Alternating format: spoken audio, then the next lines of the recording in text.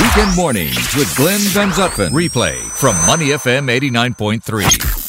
Happy to have Bill Poorman in the studio with me today. Good morning, Bill. Bill is a journalist, a podcaster, media magnate, mogul, all kinds of things, aren't you, Bill? In the making. Absolutely. In the making. Thanks for coming in today. Yeah, thank you very much, Glenn. Thanks for having me in. Yeah, we have our international news review. Lots happening in the world. Let's jump right into it. Our first story, of course, we cannot ignore, as we have many weeks started with Hong Kong. And Carrie Lam tried this week, but didn't quite make it. Tell us what you saw there, Bill. Yeah, well, all of this started, of course, a couple of months ago, back in June, over an extradition bill that opponents worried would allow people from Hong Kong to be sent to mainland China, and they didn't want that, so the protests began. Well, she resisted for the longest time, or Beijing resisted for the longest time, withdrawing that bill. They did so on Wednesday, and the hope was that would finally calm things down, and not so much. The genie's out of the bottle, and of course, since that demand about getting rid of the extradition bill, the new demands have come up for universal suffrage and also an official commission to look into police brutality during the protests that ensued after the extradition bill.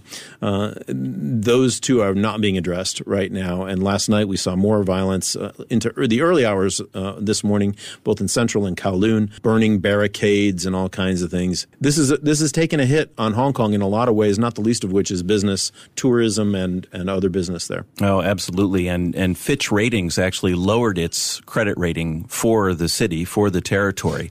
So possibly that could increase interest rate costs for companies or for the government there. So it's already having that economic impact. And there are some predictions now that they could go into recession. So yes, big business impact, big political impact. Interesting comments from the Singapore government this past week as well, saying, hey, the initial thought might be, Singapore could benefit from this. But the point the government was making was, no, actually, this could actually weigh down Singapore as well, as any kind of tension in the region can have a bad knock-on effect here. Oh, and there's a larger region-wide geopolitical risk, I think, for all the countries here, as you have a rising power in China. The U.S. is still very heavily invested here as a country and as businesses. So there's a very delicate balancing act that I'm kind of glad I don't have to do. And anytime there's uncertainty, especially in the business community, that's not a good thing. The one thing that was interesting yesterday that did not happen was major protests at the airport Chek-Lap-Kok. The protesters said they were going to, quote unquote, stress test the system at the airport again. And there was such a massive police presence there waiting for them that they had to abandon that plan. So the airport stayed, operative. Well, and they shut down stations as part of that. So they reduced services, blocked off the one station downtown. They really came all out to make sure that didn't happen again. And some of the things that we've seen at the airport didn't happen again. So it's interesting. On the one hand, they stopped the protest at the airport. On the other hand, it's super hard to get to the airport to use it in the first place. So you have to kind of wonder, okay, you cutting off your nose to spite your face sort of thing. Well, what options? Yeah. Right. Yeah. There are no options. Right. No good options. No anyway. good options. No good options. All right. Let's, I would love to talk more about this, but who the heck knows how this is going to resolve? There needs to be an honest broker in the middle somewhere to try to bring these sides together. But that person just I don't think has been born yet that could bring these two sides. You lived there for several years, Glenn. Yes. So this must be a pretty amazing thing to watch happen. Call me. Yeah. That's what I was suggesting. Waiting for that call. Okay. Yeah. Here we go. Monetary policy now. Interesting news out of both the mainland China, Beijing, and the U.S. about some shifts or possible shifts in their monetary stance. Much of this comes, of course, because of the U.S.-China trade war. So it's an unnecessary thing that now has become a necessary thing to keep the economies going. Right. So the U.S. Federal Reserve, Jerome Powell, who is the head of the Federal Reserve, has said that they do stand ready to cut rates if necessary. So should this trade war have a larger impact, or maybe just other economic conditions deteriorate, they are prepared to step into the breach. Meanwhile, in China, they have reduced the banking reserve requirements, which means that banks can lend out more of the money they have as an extra stimulus to the economy there. And of course, people are wondering what's happening with China's GDP. So impacts are being felt. Governments are gearing up and or taking active steps now to keep the global economy alive. But there are warning signs, I guess you could say. Nervous times. Yeah.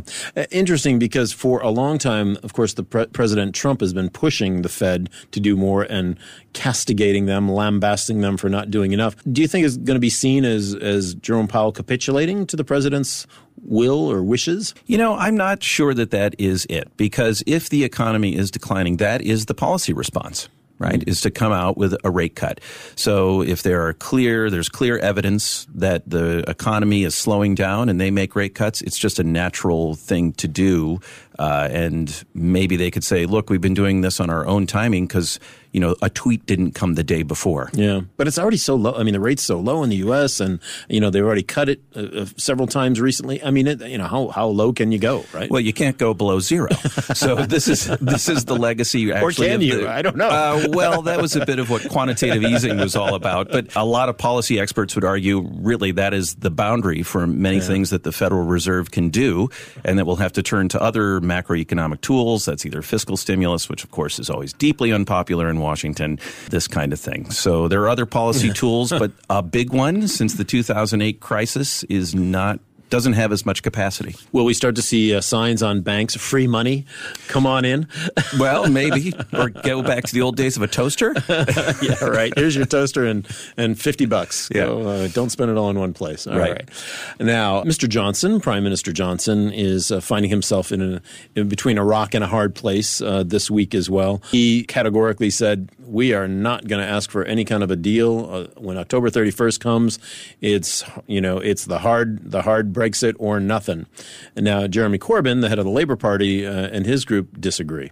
I think there's something just so poetic about October 31st, which the American holiday of Halloween, which is all about scaring and ghouls and ghosts, that it's just so fitting that that's the date. Yes, well, he is still committed to taking the UK out in a hard departure, no matter what the costs, and there could be substantial economic and security costs. Of course, the Ireland border is a big issue in both matters. Right. Now, Parliament, of course, this week, he lost a number of votes. That is, Johnson lost a number of votes. Parliament took back control of this process for now, but it's still a little bit up in the air. Yeah. The House of Lords went and approved his deal to go no matter what, the hard exit on the 31st if need be. The Queen is expected to sign that into law on Monday, but this is at the same time that Jeremy Corbyn and the Labour Party are preparing legal action against Boris Johnson to make sure that doesn't happen, that he actually negotiates with the EU and to get an extra 3-month extension to figure it out. Yeah, and he's saying he won't do it regardless, right? And frankly, one has to wonder what difference 3 months would make anyway. Well, I mean, the positions are so hard. We've already had extensions to this thing. So, well, of course, in the middle of this could be an election. So, just to add a little fun into it. Right. He has said that maybe he'll go back for a new mandate. Now, that requires 2/3 of Parliament to agree, and the opposition parties are saying, no way, we're not going to agree to that, but he's still pushing for that. So elections and extensions and the Queen, oh my. Lions and tigers. Yeah, it's just hard to fathom. Of course, this is a story we have been talking about forever, but this latest wrinkle is quite interesting. Okay, let's move on. Our friends in India had some bad news yesterday. Their latest spacecraft was literally 2 kilometers from landing on the moon, the Chandrayaan-2, approaching the surface of the South Pole, and then they lost contact. Nothing. No signal. Nada. Which, that's almost worse than knowing that it crashed, right? Where you just don't know. Well, like, what if it landed safely? Yeah. But this is really interesting. If they had landed on the South Pole of the moon, which I think this was the first mission to the South Pole. Yeah, it was. Yeah. If they had landed with the Vikram lander there, it would have been a historic scientific endeavor. Obviously big for India as well, become the 4th nation on the moon.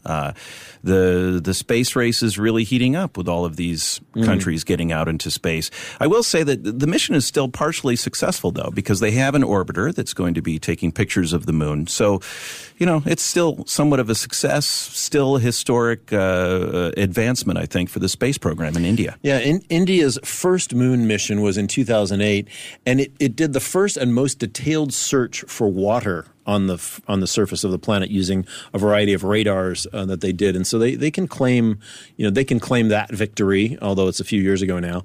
But we'll see what happens with their orbiter and how much more information they can get. And of course, I'm sure they'll be able to see pictures, I would assume, of whatever happened to the spacecraft that nearly landed. Right, eventually. Yeah.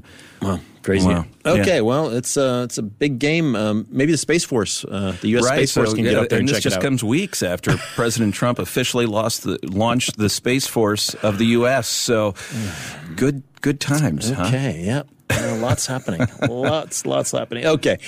Finally, the ZOW. ZOW is going to start to mean more to a lot more people here pretty quick, I think. Yes, so this is ZAO. So this is something that really hit me this week. This is an app, so you can go and find it in your app store. Now, I think the app on the Android, when I looked, was all in Mandarin, so I would have really struggled to use it. Primarily for use in the Chinese market. Yeah. Yeah, but it will take a still image of your face and apply it to movies. It's deep fake technology where essentially you're being inserted into these movies, your face. So the example I saw was a bunch of shots from movies of Leonardo DiCaprio.